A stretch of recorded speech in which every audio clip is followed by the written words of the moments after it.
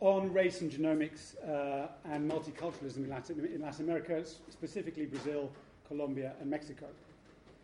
So the overall context for this research is the work that's been going on for the last few decades on human genetic diversity research using recent genomic technologies of what they call high throughput sequencing, very rapid genomic sequencing that new technologies have allowed. So the kind of thing I'm talking about, which you may have heard of, is perhaps the Human Genome Diversity Project, the HapMap project, the 1,000 Genomes project, the Genographic project. All these are global projects seeking to map human genetic diversity. Why do they do it? The key reason is health.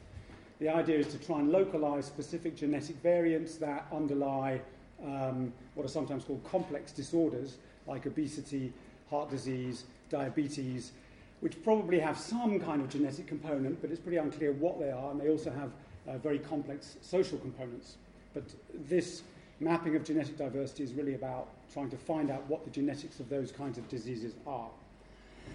It's also linked into forensics and improving technologies for identifying bodies in mass graves, the victims of massacres or crimes and so on, linking DNA samples from crime scenes to suspects and so forth. It's also part of trying to map the peopling of the world, how the human race, the human species developed and expanded across the world and became differentiated over time. And lastly, there's also a kind of commercial, what's sometimes called recreational genomics, which is people seeking information about their own personal ancestry and where in the world their ancestors came from. So, you see these things, DNA print or 23andMe, where you can take a swab from the inside of your cheek and send it off in the post, and they will send you back kind of maps and certificates about who your ancestors are and whether you're related to Genghis Khan or somebody else like that. Now, one of the issues that emerges in this kind of mapping of human diversity is the concept of race, and whether or not genomics, this kind of very, very detailed mapping of human diversity, finally dispenses with the old notions of race, biological notions of race, which social scientists are confident were dispensed with many years ago, but in fact, biological scientists and geneticists have been less sure about that, even since the Second World War, or whether genomics actually reinforces and gives more evidence that biological races might exist. And there's still a lot of debate about that within genomics itself.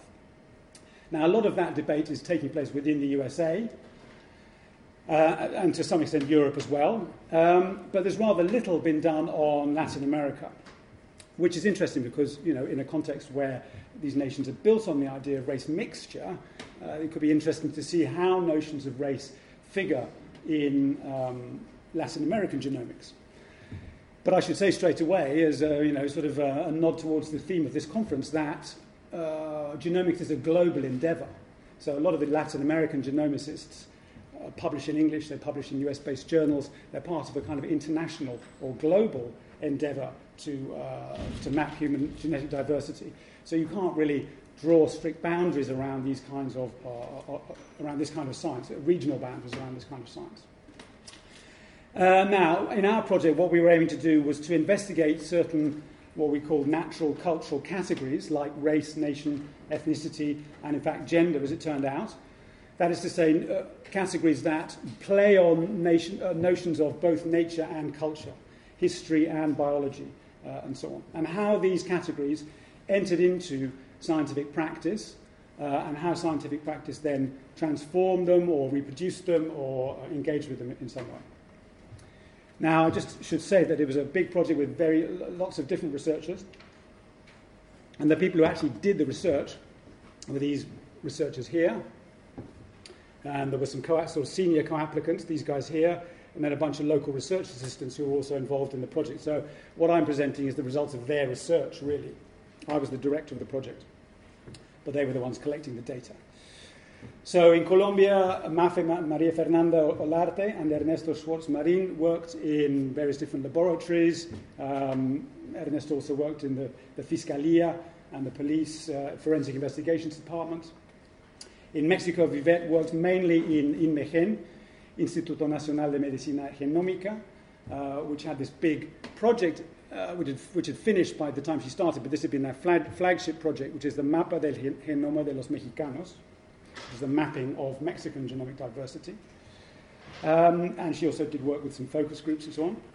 And then in Brazil, Michael Kent worked with various geneticists, a very well-known one called Sergio Pena, who's a kind of public intellectual who's made lots of public interventions in debates, policy debates in Brazil. Maria Cachira Bortolini as well, and others, and also working with some black activists. Sergio Pena was the lead author of this quite well-known sort of popular science article called Retrato Molecular do Brasil, the molecular portrait of Brazil, which I will refer to later.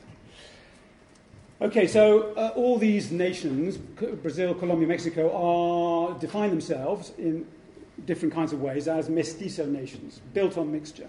And they all share some long-standing concerns. They share a concern with how to define sameness and difference, how to deal with diversity and unity within their own nations. Okay, we're all mestizos, but also we have black populations, indigenous populations, white populations. How do we talk about that difference? How do we phrase it in terms of national identity? And that obviously has come to the fore in recent multiculturalist policy initiatives and legislation and debates. All of them have a history of eugenic movements, as do most Latin American countries, in the late 19th and early 20th century, but in Latin America, often going through into the 1930s, 40s, even up to the 1950s, which was about the health of the nation, how to improve the health of the nation through a number of different kinds of interventions, both aimed at controlling marital practices and at improving social hygiene in the nation as a whole, and so forth. And as I say, a lot of the genomics is about health, is fundamentally about health. Linked to that, there's histories in each country of a physical anthropology of diversity, of measuring that diversity, of taking blood samples, of measuring anthropometry, measuring people's bodies, measuring skin colour, measuring eye colour, measuring nose shapes, all these kinds of things, has been going on for a long time, with an interest in defining that diversity. And all countries have a kind of ambivalent relationship with the concept of race. In some countries, especially in the 1920s and 30s, it was a concept that you could use quite openly. Already by then, 20s, 30s, 40s, there was a challenge to the notion of race, especially as it was being deployed in North America and Europe, saying that didn't apply to Latin America because they were mixed countries. A denial of racism in many places, in relation often to the USA, saying, we're not racist like the USA is racist, was a very common trope for Brazil and Mexico and so on. And especially after the Second World War, in places like Mexico, race is pushed very much to the side. You don't talk in those terms anymore. You talk about language, or you talk about ethnicity. You don't talk about race, and racism is supposed not to exist, etc. Whereas in Brazil, race has a much more sort of public, institutional life, sometimes just under the label colour, but since the 1990s also very explicitly under the label of race and racial equality.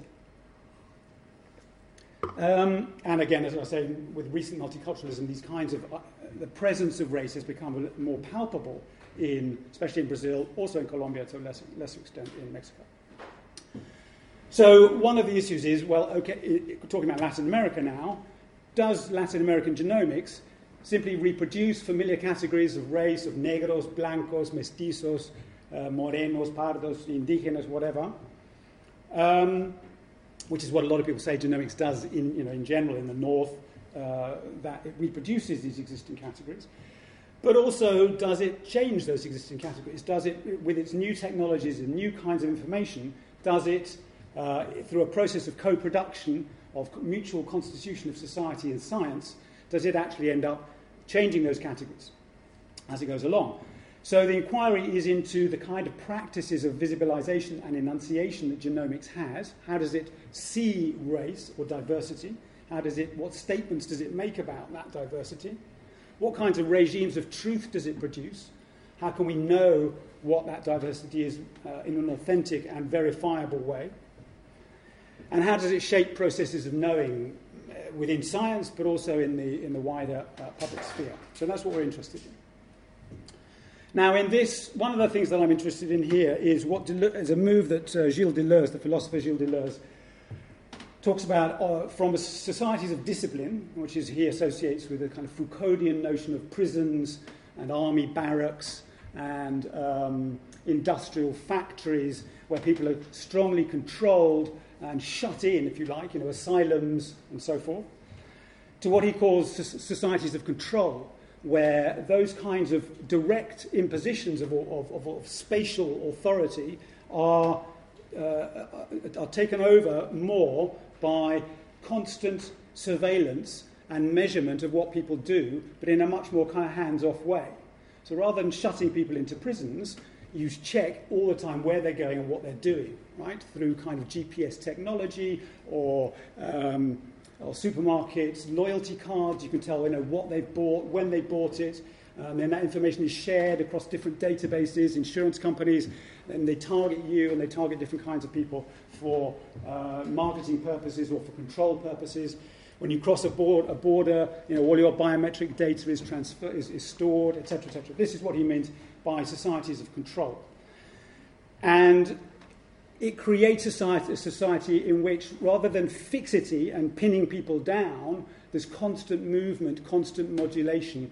You have to watch all the time and trace people's movements rather than trying to keep them in one place. And this has been linked to a kind of what one can call a molecular biopolitics, where you can also trace people's molecular life, if you like. You can do this kind of society of control at a molecular level because you can find out about the detailed information about people's genomes using these new genomic technologies. So the images here are of constant movement, constant modulation. So the question is, that I'm going to look at, to what extent does genomics, Latin American genomics, fix race, creates a kind of Foucauldian grid of control and intelligibility where things are boxed in and pinned down, and to what extent does genomics in Latin America unfix race and create this sort of sense of modulation, of movement, of uncertainty, of a sense of freedom, although it might be a very conditional sort of freedom. So that's what I'm going to look at. And the first thing I'll do then is try and look at ways in which I think genomics does fix race, does pin things down and control them in a very disciplinary sort of way. So the first thing I'm going to look at is the way in which the geneticists visualize their information in their technical papers, but also in some more public sort of representations. So here are some examples. Here's work done from the Escuela Nacional de Antropología y Historia in Mexico. This is a very typical sort of representation. So what you have is the states of Mexico. You have a population sample from different states, and then each population sample is analysed in terms of its genetic ancestry. So this is the amount of ancestry from this population that has indigenous origins, that is American indigenous, European and African. So that's a very typical way, and I won't go into the reasons why they want to do this. This is all to do with medical genomics, but this is a very typical way of that they represent diversity in the nation. Here's a different example from Mexico. This was from the UCL Institute and their mapping of the Mexican genome. What are we looking at here? The diversity is usually reckoned in relation to sort of reference populations. So here, one reference population is a sample of people from Ibadan in Africa. Okay, so these are international reference samples. This represents African ancestry in the Latin American context. So this is just a sample taken from some Yoruba people in Nigeria. This here is another international reference sample of people from Tokyo and Beijing, which represents East Asian ancestry. Up here in yellow is people of northwestern European descent who happen to live in Utah in the USA. And down here, so these are international ones. They come from what's called the HAP map, which is a big international database. here is one that was taken especially for the Mexican study, which was a Zapotec community in southern Mexico. And then all the ones in the middle, all these different dots and blots in the middle, are what are called Mexican mestizos. So they're ordinary people recruited, usually in public universities, in sort of sampling trips during the project, during the INMEGEN project, and from the different states, Guerrero, Sonora, Guanajuato, and so on. So what you see there is that the mestizos are spread between the sort of indigenous pole and the European pole. I'll come back to some of the significance of some of this in a minute. I just want to get across the way that the geneticists are representing that data. This is the same data but organized in a kind of bar chart. So here you have your European ancestry, this is the East Asian ancestry, this is the Yoruba African ancestry, this is the Zapotec indigenous ancestry, then these are the different states of Mexico and their various proportions of each ancestry. And then up here, this is each individual person. Each of these tiny little lines represents an actual individual and their ancestral proportions. This is from Brazil, by a paper by Sergio Pena. So here you see these are samples from different regions of Brazil, north, northeast, southeast, and south. And here, Europe, this represents European ancestry, African ancestry, Amerindian ancestry. And you can see how they are related to each other and to these polar points. So what comes out very strongly from that is the fixing of these foundational categories. Africans, Europeans, and Amerindians appear as these very distinct, biologically, genetically distinct populations. Now, for the geneticists, these are not races. These are ancestral populations. They are specific populations taken from places in the world who are used to represent ancestry, right? So specific markers that are more common in Africa than they are in Europe are used to measure the amount of African ancestry in mestizo, Mexican or Brazilian populations. From the point of view of the non-specialist, those categories look pretty much like race. They're very familiar categories: African, black, European, white, Amerindian, red, or something like that. And then Asian, which is actually they don't refer to very much, is yellow in the kind of old scheme of racial classifications. So the geneticists are talking about ancestral populations, not races, but to the casual observer, they look quite like familiar categories of race. And these categories are fixed in space and time. So they're fixed in Africa, the Yoruba sample, they're fixed in Utah, and they are fixed in time, so that when you take a Zapotec community now, what you're using it for is to represent indigenous ancestry 500 years ago, right? Ignoring the 500 years of colonization, intermixture, etc., that has happened in the meantime. So you're effectively locating your contemporary Zapotec population somehow back in the past, saying, okay, we can use them as a representative of what was happening 500 years ago. When they do this kind of sampling, it is significant that the geneticists don't take it. They go to when they want to get Amerindian ancestry, what do? They go to an indigenous community. How do they know it's indigenous? Because people speak indigenous languages there, because they dress like indigenous people, because it's on the map of the Mexican Indigenous Institute as being an indigenous location and so on. So it's defined in cultural terms. That's how they know it's indigenous. But they don't choose anybody from that Zapotec community. They only choose people whose grandparents were also born and spoke Zapotec, right? So it's not just anybody. What they want is a pure Zapotec person, someone who hasn't been in some way contaminated by mixture from different migrations and so on. So there's quite a strong process of purification going on here, right? Because they specifically want something that looks as Amerindian as possible, that's not mixed with other things. So that's why they're doing that. But it creates that sense of purity. And if they, in their sample, they find particular individuals who don't look Amerindian enough, then they take them out of the sample, because that's just going to confuse matters and create sort of statistical noise. So they get rid of them and keep a very pure sample of Zapotecs. And then the fourth thing that they do is create a kind of overlap, a strong overlap between social categories and genetic profiles. So as I said, they define their samples using sociological, cultural, or physical appearance. They say, okay, if we want black people in Salvador, how do we know they're black? Well, they look black, so that'll do. Or they measure their skin colour or something like that.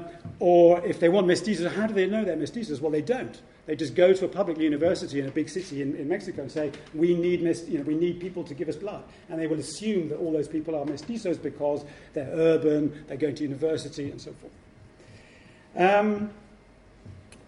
So there's a strong sense in which they you define your samples in sociological terms and cultural terms, and then you produce a genetic profile of that sample and say, okay, that's what these people look like in genetic terms. So it's almost, inevitably you create a kind of overlap between a social category and a genetic definition. And this was quite obvious in the Mexican case, where they separated out mestizos and indígenas. As I said before, if they took an indigenous sample and they found people who looked genetically quite like the mestizos, then they'd take them out of the sample because they created noise. So there was, and even though they knew that all indigenous communities in Mexico are mixed, after 500 years, and this has been known for many, many years, they nevertheless reproduce that sense of, well, here are the indigenous people and here are the mestizos, and they are different categories of people, and they are biologically different. And they appear as biologically different in that kind of representation, that chart that I showed you before. So this kind of conceptual, foundational division between the mestizo and the indígena is reproduced again and again in this kind of practice in Mexico. Or in Colombia, you find a similar kind of division between what were called by some geneticists Caucasian mestizos, by which they meant people from the Andean highlands mainly, and Afro-Colombians. Now, Afro-Colombians, even in the Pacific coastal region of Colombia, which is a very sort of black area, are all mixed, biologically mixed, of course. Nevertheless, in the way they're presented in the genetic data, you're either mestizo or you're Afro descent, and those two things are separate. Okay, so fixing of foundational categories. That's one main way in which ideas of race are sort of strongly reproduced through this genomic practice. Another way in which things are fixed is through the kind of precision of the measurements. Now, it's not unusual to measure things or it hasn't been unusual to measure things like race in Latin America and everywhere else through anthropometrics. There are detailed measurements of skin colour, of eye colour, of nose shape, all these kinds of things going on in Latin America in the 1920s, etc. So that the measurement itself is not new. What's new is the very precise ways in which genomics can pin things down for the individual and relate them back to these ancestral populations. And they can do this using multiple different kinds of markers. So you can trace your overall ancestry, all the ancestry you've inherited from all your myriad ancestors, which is in what's called the autosomal DNA, which is the kind of nucleus of in each of your cells. You have a nucleus, which is a mixture of DNA from all your ancestors, which is one of the main ways of measuring ancestry. But you can also look at what's called the mitochondrial DNA, which is a type of tiny, tiny portion of DNA that you inherit only through the maternal line. So it gives you ideas about your maternal ancestry. And you can also look at the Y chromosome. For men, look at the Y chromosome, which you inherit only from your father. So you can trace unilineal maternal ancestry and unilineal paternal ancestry as well. So you have three different ways in which you can measure people's ancestries.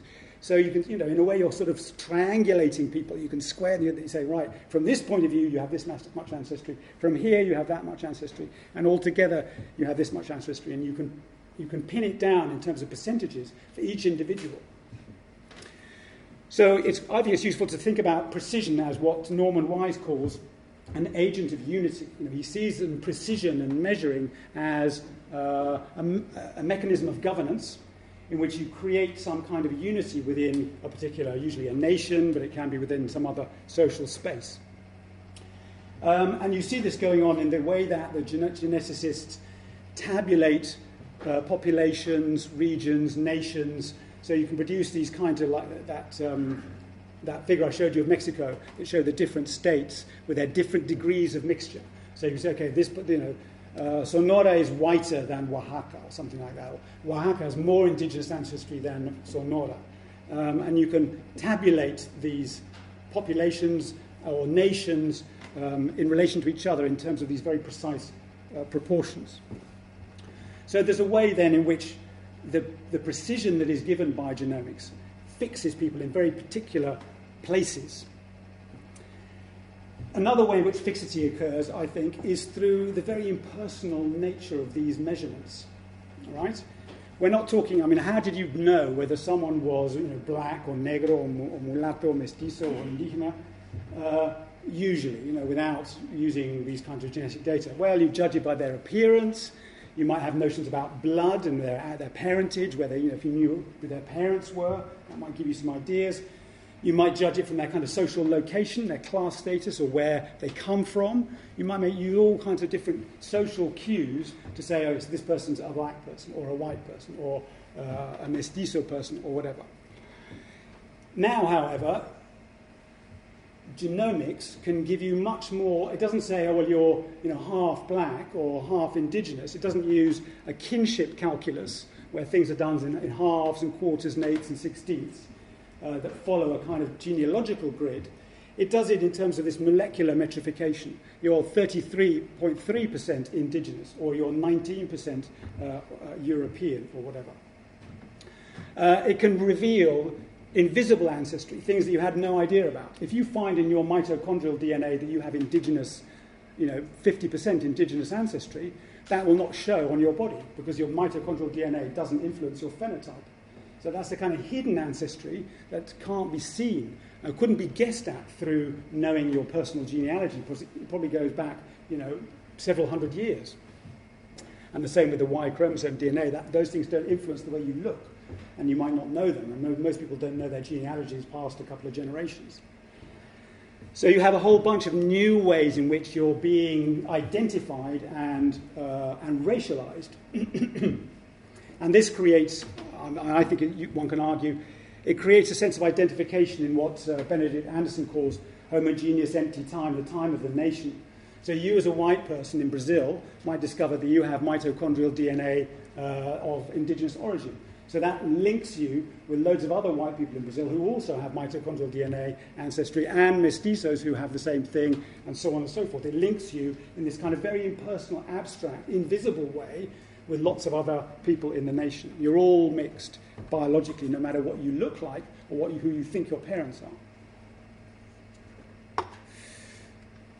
Okay, so overall, I think that this kind of genomics creates these grids of intelligibility which fixes people and measures them and pins them down in very particular ways. In some senses, one could say it's old wine in new bottles here. The old categories of race are simply being reproduced in quite familiar sorts of ways. Amerindian, European, African ancestry, these are very kind of familiar ways of thinking about las tres razas, as they would be called in la raza negra, la raza indígena, la raza blanca, and so on in Latin America. But there are some changes that have already been introduced, even in the process of fixing. The precision of the diversity and the way the population is broken up into these tiny fragments.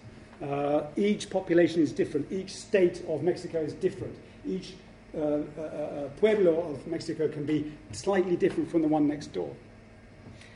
The way that ancestries are located in geographic space. So, they're always related back to these three foundational categories: African, European, indigenous, which are rooted in space. And individual communities are rooted in space. The Zapotec community is is purified and rooted into its particular location. And the way that individual ancestry becomes highly abstract and impersonal. And finally, the way that very remote and selective connections can be drawn. The mitochondrial DNA and the Y chromosome DNA, give you ideas about ancestors that you didn't even know existed. Some indigenous woman 300-400 years ago who's your ancestor, which nobody ever knew about. All these multiplications, though, are always organized by these foundational categories. They're always brought back to these three basic ideas of indigenous, black, and white. So here, for example, is the logo of something called La Expedición Humana in Colombia, which is a big sort of biological, medical expedition that sampled lots of indigenous and black communities in Colombia. And this was their logo, which still sits outside the Institute of Genetics in the Javeriana in Bogotá, which is a very clear representation of the nation and its ancestry in racialized terms. Okay, but I think, from what I've been saying, that you can probably also begin to see how the very same technologies that pin things down, that locate people in these grids of intelligibility, also create a certain kind of uncertainty and multiplicity and movement and modulation at the same time. So one of the first ways in which I think this happens, this is the unfixing of race that's going on simultaneously, is by what Deleuze calls an unlimited finity. Unlimited finity is what he calls a finite number of components which yields a practically unlimited diversity of combinations. So it's limited in the sense that there are a finite number of things, but you can combine these things in endless ways. And one of the two sort of prototypical examples he uses of that are DNA, where you've got a limited number of bases on your DNA chain, but there's like 10 million points of difference. There's 30 billion bases altogether. So you can think of an unlimited number of combinations there, virtually. And the other thing that he mentions is, of course, software and digital sort of computing techniques, which produce the same kind of unlimited finity. So what we have, as well as fixing, we have multiplication. You have multiple markers. How do you know how much indigenous ancestry somebody has? Well, you use very particular sets of markers. You don't measure their entire genome. You use 15, 16,000, 1,500 specific markers. Now, if you use a different set of markers, you'll get a different result. And people do use different sets of markers because they generate different kinds of markers for different tasks they want to perform. You always take a specific sample. You say, okay, I'm going to test the population of Sonora in northern Mexico. But what do? You go to a particular place and you sample 15 people. So if you go to somewhere else in Sonora and sample another 15 people, you'll get a slightly different result every time. You also have multiple ancestries, as I said before. You've got the maternal ancestry, you've got the paternal ancestry, and then you've got the biparental ancestry. Each of those things will give totally different results. So on the maternal side, you see a lot of indigenous ancestry in Latin American people. On the paternal side, you see a lot of European ancestry. And in the middle, you see a kind of mixture of everything. So you've got this sort of constant, well, what am I then? I'm sort of lots of different things at the same time. So this is why Sergio Pena, who's a Brazilian geneticist who's been very vocally anti-race and saying that race doesn't exist and shouldn't be used in social policy, and doesn't exist biologically, says you have to think about Brazil as 190 million different individuals. There's no way of categorizing them and saying, okay, well, here we have the Pardos, and here we have the Pretos, here we have the Northeast or something, although he uses those regional classifications himself. You have to think about Brazil as 190 million different people. So there's a kind of very strong process of individuation. Every single person is different. Far from being classifiable into a kind of a race or blacks or whites or something. Everyone's different. So again, although you have the familiar categories, those foundational organizing categories of indigenous, African, and European, you also have multiple categories. Or those categories multiply themselves. So here's an example from a paper in Forensic Science International. So this is a paper that was produced for forensic purposes to improve forensic identification in Colombia. And again, I won't go into the technicalities, but the idea is to try and produce a kind of reference population. What does the Colombian population look like? And then we can use that information in order to make very reliable identifications of a body part to a family relative or whatever. But the way they did it was say, well, I'm not going to talk about the Colombian population as a whole. We have to look at Colombia regionally. And those regions, for people who know Colombia, were strongly racialized. So the North Colombian Pacific is African descendant. The Andean region, and these regions here as well, the Llanos, as they call them here, are mestizo. Then the Southwest Andean region here has an important Amerindian component. And then along the Caribbean coast here, you have African descent populations again.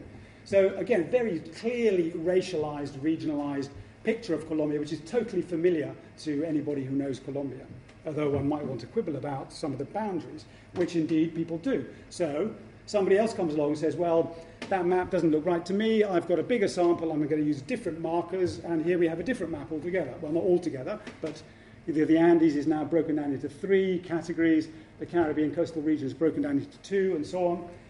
So again, you can see, well, if you went and had used different samples and an even bigger set of markers, you'd end up with a different map with even more categories. So you can see how that's a kind of continuous process. Why would that ever end? You could end up with, ever greater subdivisions of the map. Okay, so that's one way, is that kind of endless multiplication, that unlimited diversity, unlimited finity. Okay, the second way in which uncertainty occurs and movement and destabilization of race occurs is through the connections between disease and ancestry. So as I said at the beginning, one of the key reasons of doing this entire enterprise of measuring everything, ancestry and all the rest of it, is to do with medicine. Is ultimately to try and locate genetic variants, specifically related to these kinds of problems, which are very, very big, especially in Mexico. Mexico has the highest rate of childhood obesity in the world now, greater even than the USA. And consequently also high rates of diabetes and heart disease and so on. So one of the things that emerges out of that is a kind of, is there a relationship between predisposition to certain kinds of diseases and the racialized ancestry of a person? The more Amerindian ancestry somebody has, from a genomic point of view, does that correlate to higher rates of diabetes or higher rates of heart disease? That's an interest that they're pursuing very, very thoroughly in Mexico, in Brazil, all over Latin America, all over the world. And there is a tendency to, there is some evidence that they say that is true. The more Amerindian ancestry you have, the greater your chance of getting diabetes. But when it comes to kind of addressing the public, what is the government now going to say about diabetes? Is it going to say, listen, mate, if you've got Amerindian ancestry, you're in trouble, and there's nothing I can do about that? No, they don't say that. They say healthy diet and exercise from a young age are the basis for the prevention of diabetes. It's all about social lifestyle, right? Eat healthily, take exercise. But they also say, no heredes la diabetes. Don't inherit diabetes. Now, what do they mean by that? Because inherit can mean a lot of things. You can inherit property from your parents, but you can also inherit your genes. So are they talking about don't inherit the bad habits of your parents, of drinking loads of Coca-Cola or something? Or are they saying, don't avoid or counteract the genetic inheritance you've been given by eating healthily and taking exercise? It's very ambiguous. You're not quite sure what they're saying. So, there's a lot of uncertainty about those connections. Another example comes from Brazil, where in 2006 they instituted a national policy for the health of the black population, which was a policy that addressed issues to do with biology and genetics, but mainly addressed issues to do with racism, institutional racism in the medical profession, institutional racism in the delivery of services, these kinds of things, so social issues around racism. But they also said, well, there are certain kinds of diseases that black people are more predisposed to, therefore we have to kind of address those issues as well. But again, it was all kind of very uncertain. So you find there's lots of PR, lots of public address around the specific issue of sickle cell anemia, which is a genetic disease. It's inherited in a Mendelian fashion in quite a sort of straightforward way. Was it a doença de negros or not? Was it a black disease or not? So, some people said it was, and you've got these kinds of representations here where everybody's black. On the other hand, you also have ones where, it's not nearly as clear. I love a person who has sickle cell anemia, that says so. That's not saying I've got it, but it probably means I'm a relative of a person who's got it. And since it's genetically inherited, then, that's much less clear. There's only one person who might be said, okay, that's obviously an Afro-Brazilian guy. The others, not so obvious. Or here's another example, clearly sort of racialized here, completely different. all about sickle cell anemia. Because you can be a carrier of sickle cell anemia, and even like this child, it says here, though you probably can't read it, this child has sickle cell anemia, but it doesn't look very black by Brazilian standards. So a lot of uncertainty there about, well, what's the connection between genetics and disease then in the end? We don't really know. It's not pinning you down. It's saying, well, it might be this or it might be that. Make sure you eat well and you'll be safer. Okay, a third way in which unfixing occurs is through this process of abstraction and impersonal nature of saying you are 28% Amerindian, or you have Amerindian markers in your mitochondrial DNA, which came from some indigenous woman 200 years ago. So my argument at the beginning was that abstraction, that impersonality sort of fixes you, it boxes you in. You can't get away from those measurements and those connections in some way. But what's interesting is that people obviously don't experience that as being pinned down. When you tell them that kind of information, you are 28% or you have a mitochondrial DNA from an indigenous woman 200 years ago, they don't experience that as being fixed in some way. On the contrary, they seem to experience that as being destabilizing. What do I do with that information? What does it mean? How do I interpret that? I don't know what to do with it. So abstraction, in one sense, sort of fixes you in a statistical way, but on the other hand, it kind of unmoors you from your foundations because you don't really know how to interpret that information or what to do with it. So what you find is that people domesticate that abstraction, and they do it by using kinship terminology. So whereas the geneticists talk about mitochondrial DNA and maternal lineages, and indigenous markers in the mitochondrial DNA and the Y chromosome DNA and so forth, they will, that's the kind of data that they're actually dealing with. They will also translate that data, even in a technical paper, in this kind of more public-friendly, if you like, language. The first Brazilians were born mainly from the union between European males and Amerindian or African females. Right? That's why you have high levels of indigenous markers in the mitochondrial DNA, because a lot of this is the classic story of Latin America. European men came and had sex with Amerindian, and especially in Brazil, African females. Then that gets translated down by someone, Emilio Dionis, in a kind of popular book, which he wrote, Why Are We Like This? What Happened in Colombia? Analysis of Mestizaje. Simply Amerindian mothers and European fathers. So it's simplified down into this notion of mothers and fathers, familiar kinship terms. We're back to a kind of genealogical calculus that everybody can understand. Or as his research was reported in the press, el 85.5% de las madres colombianas tienen origen indígena. So that's a slight misrepresentation of the data, but it's this idea about mothers and fathers is being used rather than percentages of ancestry and so on. So people are re-domesticating what's going on. Or Sergio Pena, in that publication that I mentioned at the beginning, Retrato Molecular do Brasil, which is a kind of popular science magazine article that presented some of the technical data in more friendly terms. Right at the end, he reproduces this well-known painting well-known in Brazil anyway, The Redemption of Ham, which is painted in 1895, at a time when the notion of mixture and the notion of whitening was being purveyed as a kind of basis of the national identity of Brazil. Whitening, at this time there was massive amounts of European immigration coming into Brazil, which was supposedly whitening the population. So the way this is interpreted is usually that this is a black grandmother. This is her daughter, who's mulata, right? So somehow she's managed to produce a mulata daughter.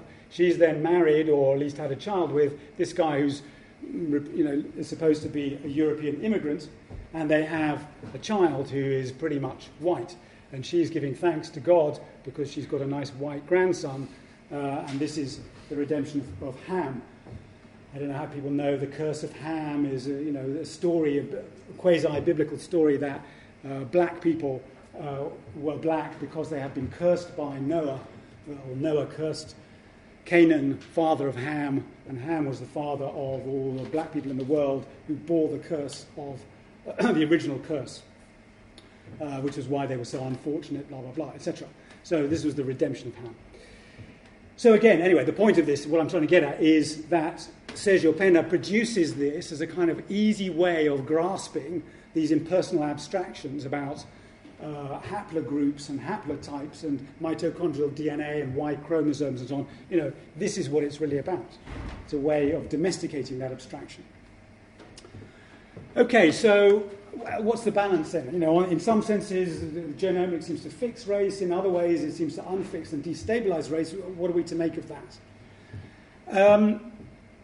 I mean, I don't think you can sort of say, well, it's more one than the other. You know, these processes are going on at the same time. What I think is important is that we have here, in genomics, new idioms for talking about unity and diversity, sameness and difference, sharing things with people and distance from people. You know, you can now talk about these kinds of things in different kinds of ways, which are much more biological. And I think this is of particular interest in Latin America because, as you probably know, race in Latin America has often been seen by academics as being a kind of particularly culturalized definition. So what's the difference between a mestizo and an indígena? Well, in someone like Mexico, not much physically. They look pretty similar, a lot of them. So the difference is about language, about where you live, about how you dress and so forth. That's a sort of typical social science understanding of race in Latin America that is more about culture than it is about biology or even phenotype. Now, I think actually biology is important in Latin America, and people are extremely concerned with things like blood and phenotype, you know, what people look like, how did the baby come out, como salió el bebé, these sorts of things are of a lot of interest in Latin America. So, you know, race isn't just about culture in Latin America, it's also about biology. And I think the genomics is giving some people, in some contexts, new ways of thinking about that biology and thinking about connections and shared identity as being grounded in biology in some way, through the sorts of things that I've been talking about. So you can locate people, you can locate a person in relation to these ancestral populations and say, okay, well, that's a genetic connection which can't be gainsaid. You can specify people's precise ancestral proportions, or relatively precise. You can make links to these indigenous mothers and European fathers in ways that were previously invisible or inconceivable. And the social categories, like black or Zapotec, or sometimes regional categories, are given these genetic meanings. So there's a new language available here. Now, what are some of the implications of this when it comes to, you know, broader issues of politics and citizenship? Well, in post-1990 multiculturalist Latin America, the emphasis has clearly been on the minorities, right? What's all that multiculturalist reform about? It's about indigenous minorities and Afro-descendant minorities, land rights, cultural rights, educational rights, and so forth. Now, in some ways, you could say genomics reinforces that, because it separates out the indigenous people and says, here are the indigenous people, and this is their genetic profile. Here are the Afro-Colombians, and this is their genetic profile. So in some sense, it kind of reinforces the idea that within the nation you have these sort of separate populations with their separate biologies and their separate cultures. But overall, I would argue that what genomics does is to focus on the mestizo majority. What genomics does above all is to say that these countries are mestizo. We are all mestizos. Yeah, we have these indigenous and Afro-descendant minorities here and there, but what we are above all is we are mixed. We are all mixed. And they do that for different reasons and in different ways. One is the idea that, you know, these kinds of statements that they're making don't take place just within a national sphere, right? They're taking place on an international global genomic science stage, in conferences, in publications, and so on.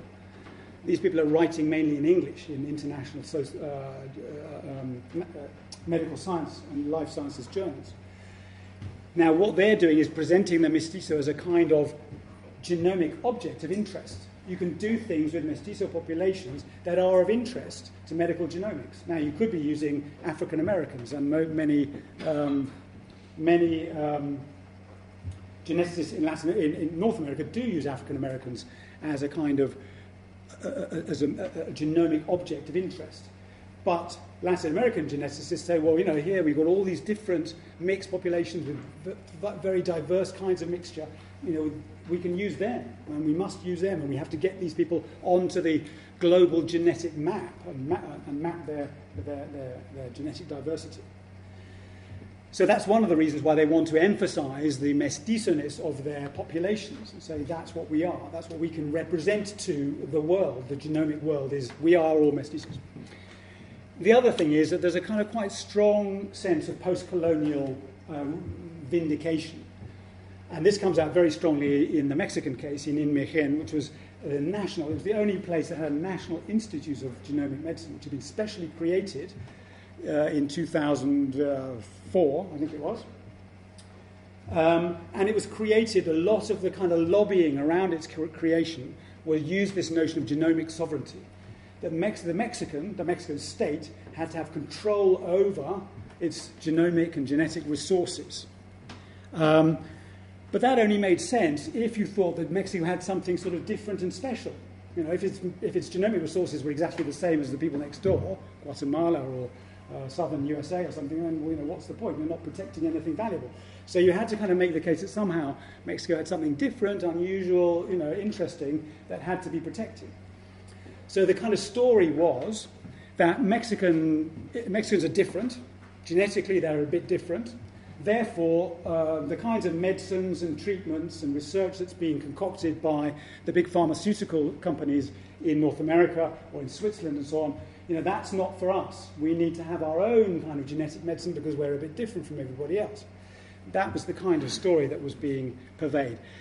And although genetically it doesn't really make that much sense, and a lot of geneticists were very uncomfortable with saying that Mexico was somehow different from Guatemala or something like that, it nevertheless worked as a basis to set up Inmegen and start off this whole project of mapping the so-called Mexican genome as if there were something called the Mexican genome. So this is another reason why the mestizo comes across as the kind of center of the nation in this kind of discourse. In Brazil, you've got a slightly different story that centered the mestizo majority. As I'm sure you know, Brazil is a place where affirmative action programs have been put in place for higher education and health policy. I'm sure you know, there's also been a huge amount of debate there about whether that's a good thing or a bad thing, whether it's constitutionally legitimate, and whether it's sort of socially a good idea or morally even a good idea. But what was interesting here was the way that genomic data were used to contest these policies, especially in higher education, less so in health.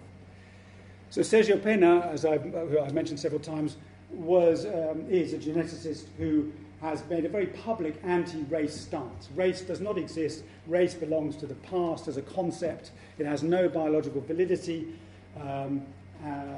Therefore, here's the jump from genomics to social policy. Therefore, you should not use race as a category in social policy. Because it has no biological validity, you shouldn't use it as a basis for letting people into university or setting up special health policies. So that's quite a jump, right? Because people who are contesting his argument would say, well, it's got nothing to do with genetics. It doesn't matter what your genetics are. What matters is whether somebody thinks you're black or indigenous and discriminates against you for some reason. Genetics is irrelevant. Nevertheless, genomic data were used by people who were contesting these kinds of affirmative action policies as one element in their argument about why they shouldn't exist. So Sergio Pena testified in the Supreme Court hearings in 2010 about the constitutionality of these kinds of policies. And his evidence was duly ignored by the court, which said, well, yeah, they are constitutional and we're going to ratify them. So one very widely used anecdotal piece of information was an ancestry test that was done on the samba singer Neguinho da Beija-Flor by BBC Brazil, they did this experiment.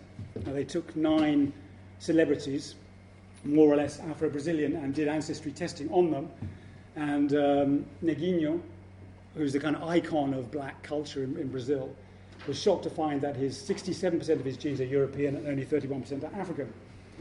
This guy, Frei David here, who was a kind of big lobbyer of affirmative action in education, found similar things.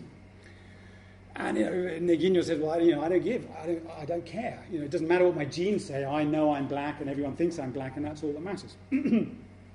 But that piece of information was widely used by anti-quota people to say, listen, black people don't really exist in Brazil, right? There's no such category as black. Even black people are actually more or less white. Therefore, it makes no sense to have affirmative action policies. So in O Globo, which was a mainstream newspaper that was also very against affirmative action policies, now it is science that proves the non-existence of the Afro-Brazilian. Genetic ancestry show it is impossible to define the Brazilian as white, black, Indian, or whatever. We are all mixed, in other words, and therefore you shouldn't have policies that divide us up in any way. So affirmative action was widely seen as un-Brazilian.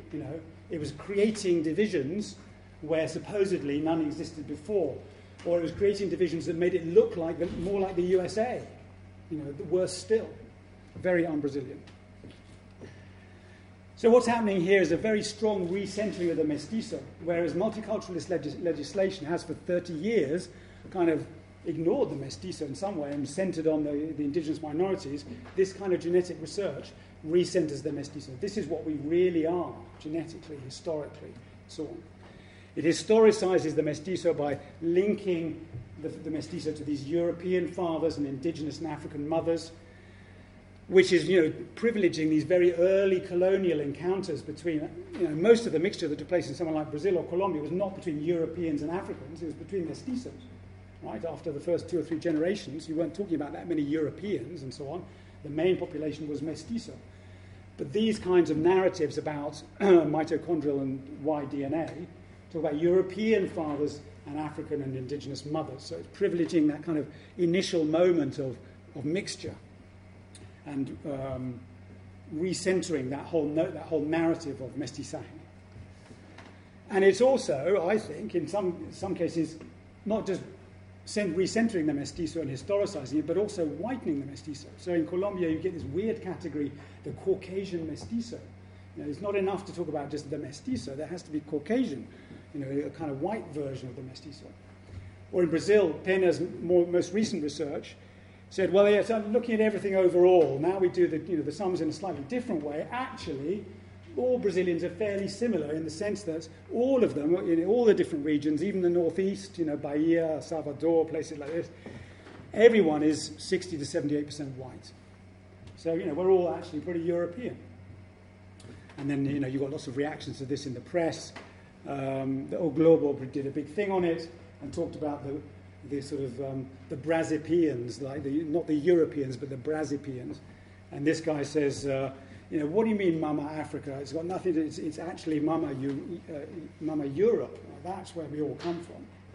So you get this kind of popularization of these ideas of whitening. So to conclude, then, what we have is a new biologizing language of difference. That's the difference that genomics is making. Is not so much simply to reproduce race or to completely transform and get rid of race, but to produce a new, more biological language of talking about the presence or the absence of race. What we also see is that genetics has this very uneven traction. It doesn't just move in one way or another. So in Brazil, there was a lot of use of genetic data to contest policies in higher education. But in the end, the state said, well, that's irrelevant. We're not interested in genetic data. It's not a genetic question. It's a social question. Therefore, we will have affirmative action policies in education. But in health, with sickle cell anemia, genetics is relevant there, because actually it's a genetically transmitted disease, so it matters. Therefore, we will screen everybody, not just the black population or the brown population. Everybody is screened universally at birth for sickle cell anemia in Brazil. So, it depends. It's very contextual, the impact that genetics has. the main thing, I think, in terms of sort of politics and citizenship is this challenge to multiculturalism and the recentering of the mestizo. But again, the kind of actual impact of that on citizenship is very uneven. So in Brazil, you have this whole debate, but in Colombia, nobody really used genetic data to talk about. I mean, Colombia has different kinds of affirmative action programs for Afro-descendants and indigenous people, but nobody really used genetic data to kind of contest those or to support them or anything. It just didn't enter in the same way as it did in Brazil through Sergio Pena and other people. So, it's very unpredictable the way that genetics will have an impact. But the key thing, I think, is this recentering of the mestizo. That, for me, is the kind of take-home message from this project. Thank you.